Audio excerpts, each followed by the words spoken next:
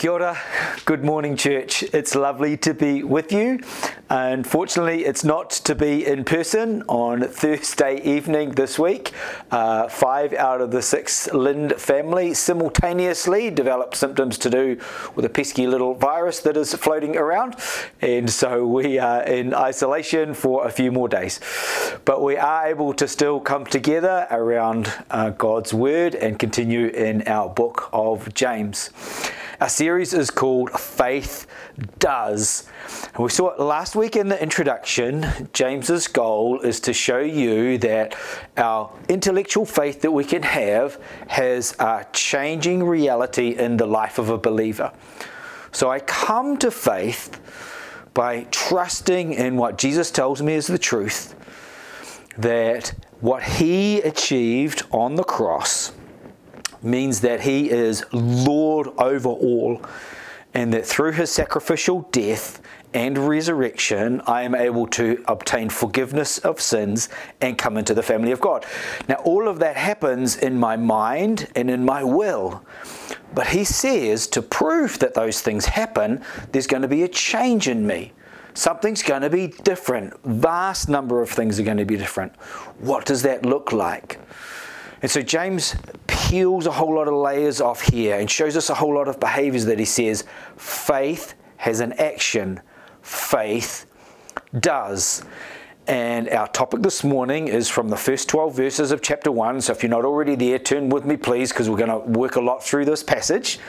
And he shows us that faith rejoices in the background of trials, but overall it has this concept of I find joy. Now, a couple of little things to help you through the series as we go. We'll be in this book of James for about 14 weeks.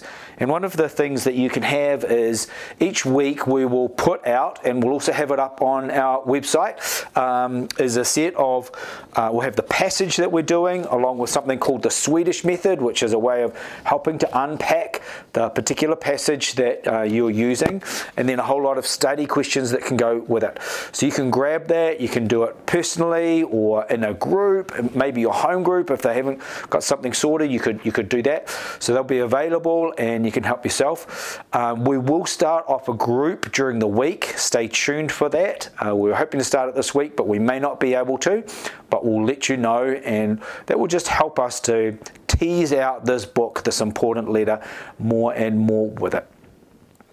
So James hooks straight in verse 3. Isn't it interesting what his first action or outlet is in regards to? He said, a person of faith is a joyous person in the background of trials or suffering or troubles, however you want to word it. And he doesn't exactly say what they are. He just says there's many kinds. There's all sorts of various ways that you can have troubles or trials or stress in your life. You can stop and think about any of you in a moment in your life. Maybe you're going through difficulties right now, but you can all think of moments and times in your life where there's been significant trials and troubles. And he goes, these are a test. They're like a mirror to see where you're at in your faith. You can either come out of trials with strengthened faith, or a trial can take a feeble faith that is fragile and it fall away. Now, we want to be people of strong faith, so this is a really important thing that he raises. Culture, many commentators have said that our culture, modern, Western, secular culture, has the least tools to be able to cope with suffering and trials and troubles. We just seem to be lacking a resilience or lacking an ability to cope with things that are going on. The first one is, in our modern secular culture, we've removed the concept of an afterlife. So cultures have always thought of suffering as a reality of this temporary life. And so I'm able to cope with something because there's a life to come, and in the life to come, it's a better life. And so I will tolerate something that is going on. But in our secular culture, we've just said this life is all there is. You have to get on and make everything about your current life. And that sets you up for overemphasizing a happiness in this life at the point of going, I shouldn't have anything, any moment where I should have trouble or suffering that is going on. The second one, I think, shift that's happened is there's a move away from a group concept to an idea of self-orientation and expressive individualism. Everybody today thinks they're special. Everybody is special. I remember talking to a teacher once who taught in both Decile 10 and Decile 1 schools. And he said in a Decile 10 school, it was interesting because every child in that classroom was gifted, even when they weren't, which the majority of them weren't.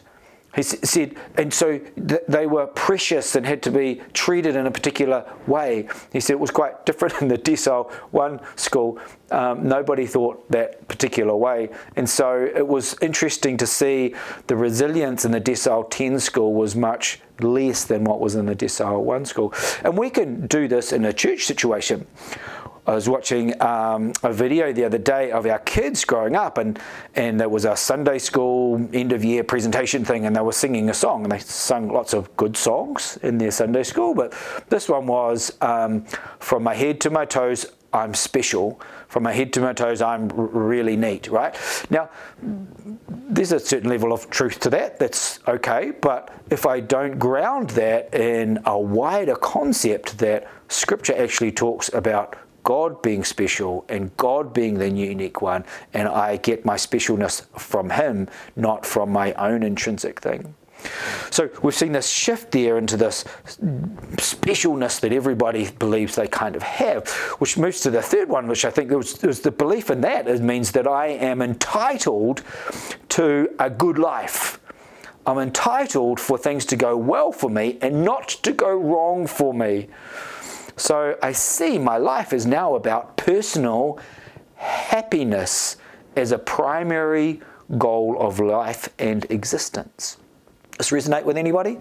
Seem to be the messaging that we're often given. And then the fourth thing that I think, and there's a number of other factors involved in it, but a fourth one that I think is that we're very confused people these days. It's said that we receive in terms of level of information, what we read or maybe what we visually see, about a novel's worth of information every day. But rather than one single train of thought, we'll get all sorts of different ideas floating around, dotted through our news outlet and our social media and da-da-da. So we read something that might be vitally important, talking about deep things of my soul, next to something about cute fluffy kittens. And so we see all this information and we're just confused, right? Someone called it cognitive dizziness, this indistinguishable array of information. And what it does is it erodes our ability to distinguish between the trivial and the truly important. So all of these don't set me up well for coping with what happens when things go wrong in my life. How do I deal with them? So we come back to our text and he says that, consider it pure joy, my brothers and sisters, whenever you face trials of many kinds, because you know that the testing of your faith produces perseverance. Let perseverance finish its work so that you may be mature and complete, not lacking anything. Let's look here at what he's saying and what James is not saying. The first thing he says is this: trials in this life are normal. Expect them. Where do we get this concept of specialness that we should be excluded from trials? It's not from Scripture. It's a modern concept that we've bought into. And so we see now things, people talking about, even in Christian circles, about things being unfair and not right. And I get that on a certain level. Because of sin and rebellion, that's right, the things aren't. But the Bible doesn't talk about this as we are a set of victims in this space. The Bible just says that is the reality of living in this life. And it repeatedly talks about it. Paul, Peter, James, Jesus himself, all talked about the reality of trials and suffering in this life. So first of all, when a trial comes along, don't think somehow that God is somehow upset with you or you've done some disfavor to God. Something around. The reality is trials are normal. The ability you have is your choice in how you respond to trials, and that is important. One other comment, though, is that not all trials are equal. Some of you will have trials in your life that just in reality are harder to bear than for others. That is, unfortunately, the nature of it. Not unfortunately, it's just the reality of it with it. But we're all in a place where we're able to see something greater than just the trial itself. And so the second point, when he talks about consider it joy, he's not saying that the trial itself is the joy. The trial itself is not the joy. I don't go, woohoo, trial time, stress, yes. The storm, when it comes along, is meant to just be born. You have to accept it and all the emotions and heartache and hurt that is part of that trial. What James is saying here is there's this hurt that will be born with it, but there's something wider and greater, and that is that God is doing something through that trial. That God is doing something that will ultimately be joyous. And you have to trust in God and believe that God is doing something great there. That is where the faith is being shown. I can bear this trial. This trial will do something in me. And we realize if we stop and think about our lives, when is it that we grow the most in our character? When is it that we grow the most in our ability to develop perseverance? When trials come along. We would like to think that they come along when life is comfortable and happy and joy. Right? We think, well, wouldn't that be good? But the reality is, we know that our characters don't grow as rapidly in those spaces. They just don't. So when a trial comes along, we see, yes, I have to bear it, but I have to see it in a wider picture. So the third point is this, that trials are a test. And we understand this in two ways. Think about the end of the Sermon on the Mount, Matthew chapter 7. Do you remember the last illustration that Jesus uses? He talks about two people, a wise man and a foolish man. We can sing the song, right? A foolish man built his house upon the what? Right? And the rains came down and the floods came up. Rains came down, the floods came up. Rains came down, the floods came up. And the house on the sand went crash. The wise man, he said, built his house upon the rock. The same rains came, the same floods came, right? But the house on the rock stood firm. Jesus is saying that James is just picking up this idea. Jesus has done all this teaching about how we should live, how we should think, how we should be changed as somebody who lives as a person of faith. And he says this, what you build on is critical. Because on the surface, those houses could look pretty much the same. But when a storm comes along, we see what they are built on. When a storm comes in your life, you will realize what your faith is in. When it's in Jesus Christ, it will stand firm. It doesn't mean it is easy, but it does mean that once that trial and that storm, as it goes and blasts through, that the faith that you stand on will stay rock solid. And those who build their house on sand, who have their faith in other things, a double-minded person is what he's going to talk about in a moment, then trials. So the first way of understanding it is this is a test to see whether my faith is just genuine in the first place. But there's another picture that is this idea of a test is something that refines. So when they are dealing with metal, say silver for example, what they do is they heat it. And by heating it, what happens is impurities, they slough off up the top and the dross is left kind of at the bottom, which they can, and then they can take this refined silver, which has had the impurities taken off it and becomes more and more pure as each time that they do it. You can become, he says, mature and complete. Trials refine you and grow you. And so that's when I find my place of joy. I go, because I see beyond what is happening in this moment, because God promises me something greater, I can withstand this because of what is happening in the large. And then the fourth one, which rolls into our fourth one, see down in verse 12, it says the ultimate goal is steadfastness. And that steadfastness, that perseverance, those people get the crown of life. Again, I say it, we're saved by faith, by putting our mind and will and saying, Jesus is Lord, and it's through him that I get forgiveness. He is the only way. But it's actually in the behavior that flows out of it that proves the genuineness of the faith, and that is the ones who receive the crown of life. That is what is promised. Now let's come to verse 5, because these are verses here that are very interesting. They're often verses that are put up but become quite confusing for people unless we understand the context of them. Verse 5 is, if any of you lacks wisdom, you should ask God, who gives generously to all without finding fault, and it will be given to you. But when you ask, you must believe and not doubt, because the one who doubts is like a wave of the sea, blown and tossed by the wind. That person should not expect to receive anything from the Lord. Such a person is double-minded and unstable in all they do. Now, the key question is James changing subject when he comes into verse 5? He's talked about trials, developing steadfastness. Does he change it when he comes into verse 5 and talks about wisdom? And I think this is really important. I don't think he is. So when we read this term wisdom, he's asking for a specific type of wisdom.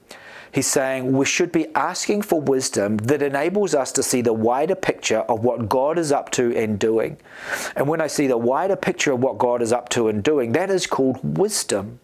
And wisdom comes to bear when I go through a trial. I can set up wisdom and have wise thoughts and understanding, which helps me. And he's saying this wisdom is available and God generously wants to give it to you. So here I see it. God is saying, I want to help you in your life. Will you be willing? There's a very helpful book which I would recommend anybody to read. It's a very accessible book. It's called The Wisdom Pyramid by Brett McCracken. And in that book, this is how he defines wisdom. As James puts it in the Bible, true wisdom is from above, not below. It is the God-created, God-given, God-fearing, God-oriented ability to synthesize, filter, evaluate, and apply information in ways that lead to right judgments and overall flourishing. We cannot be wise apart from God. God is the standard, the definition, the source, and the keeper of wisdom, but he's not greedy with it. He's happy to give it to us if only we ask. This, however, is the struggle. Asking requires humility, and we want to believe we can be wise without God. To bypass God in pursuit of wisdom, however, is a fast track to folly. So when James here is talking about believing and not doubting, what he's saying is, I must believe that the wisdom that I need is from God and not from other sources. Do you understand that? This is really important because this is not some generalized sort of doubt. This is doubting that God is the source of wisdom that I need for my life. And when I understand that as the specific thing that he's talking about, it opens up this passage and makes a lot more sense. So when he comes to this double-minded person, which is a very interesting phrase, it's this idea of double soul. It's a person who's in two places. It's a split kind of mind. I want a bit of God, but I want to have a whole lot of other things that is going on at the same time. And that's us, right? This is this tendency. And so we're blowing apart. I'm interested a little bit in the Bible over here, and I get a little bit of that at church and when I'm around some Christian kind of people. But then all the stuff that I'm reading over here and this other group of friends, some of the stuff they say seems quite interesting as well. And so I'm all over the place. He says it's like this boat tossed on the waves of the sea, right? A wave of the sea, tossed all over the place by the wind, whatever's blowing at that particular moment. And so what happens is, whatever the wind is blowing is where they kind of end up. And at some point that wind is going to blow, and it's going to blow them away from faith. And we're seeing many examples of this in our world today. Kath's just finished reading a book called Anatomy of Deconstruction, which looks at a number of people and the way that they deconstruct their faith.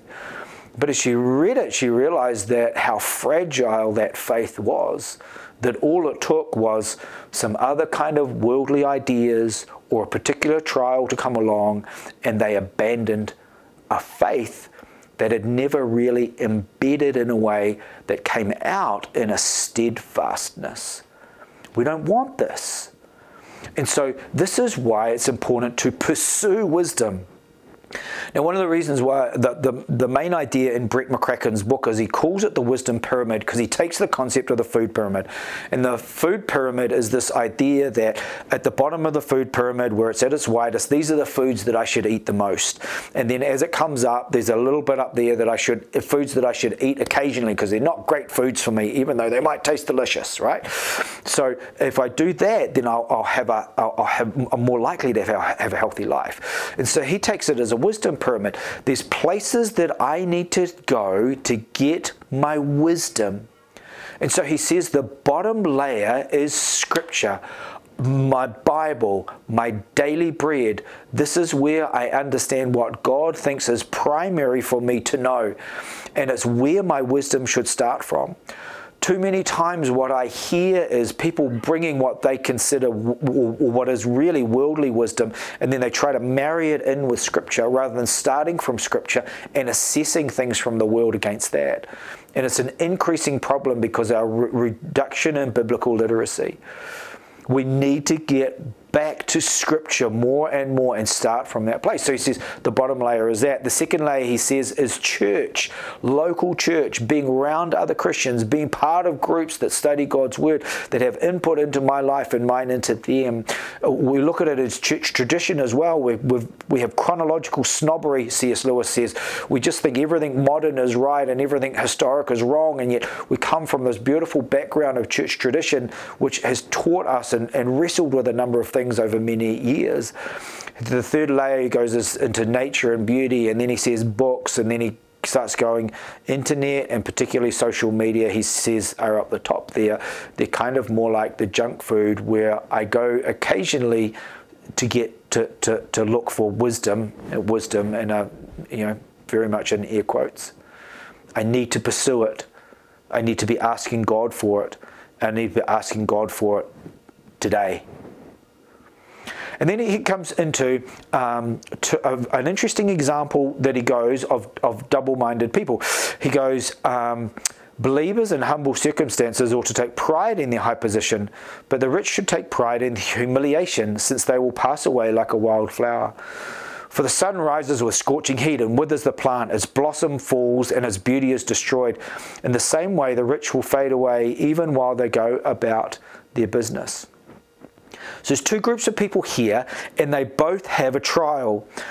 For the people in humble circumstances who don't have much, their trial is this, that they've been judged by the world, who says success is about what you own, the stuff that you have, and the world looks down on them and says that they are a failure.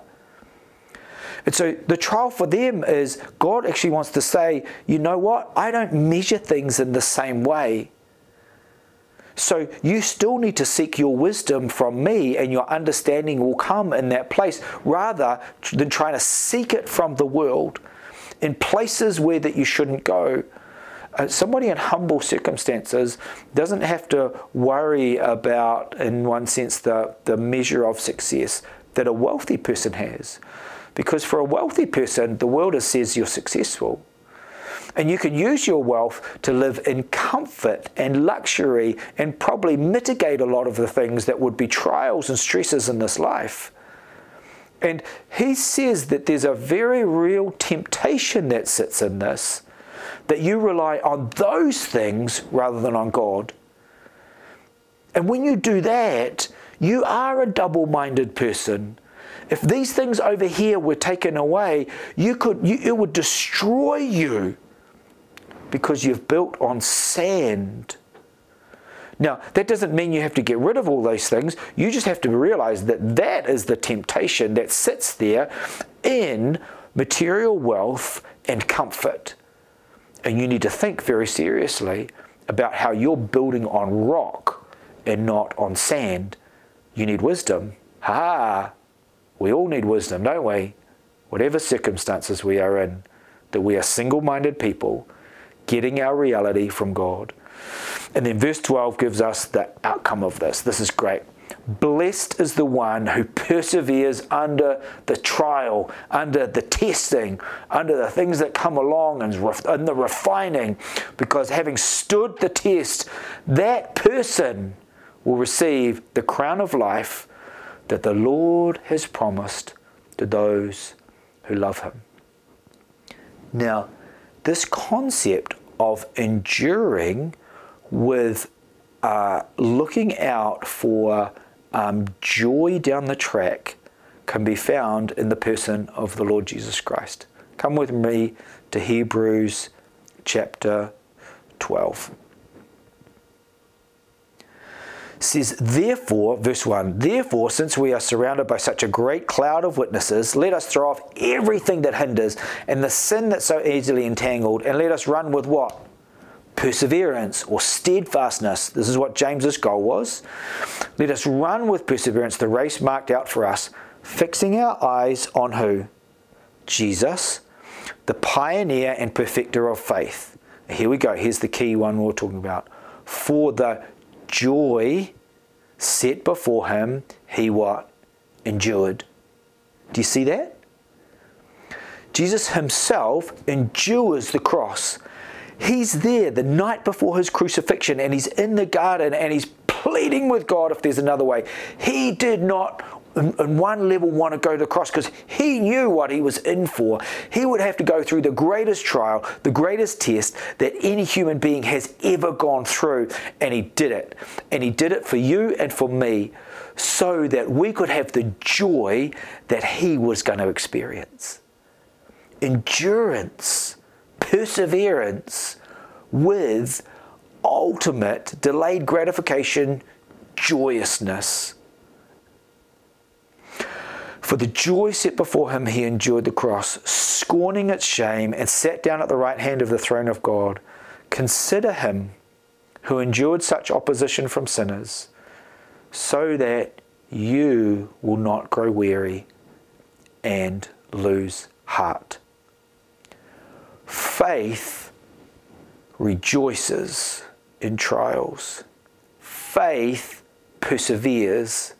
Faith longs for wisdom that sees all of things going on.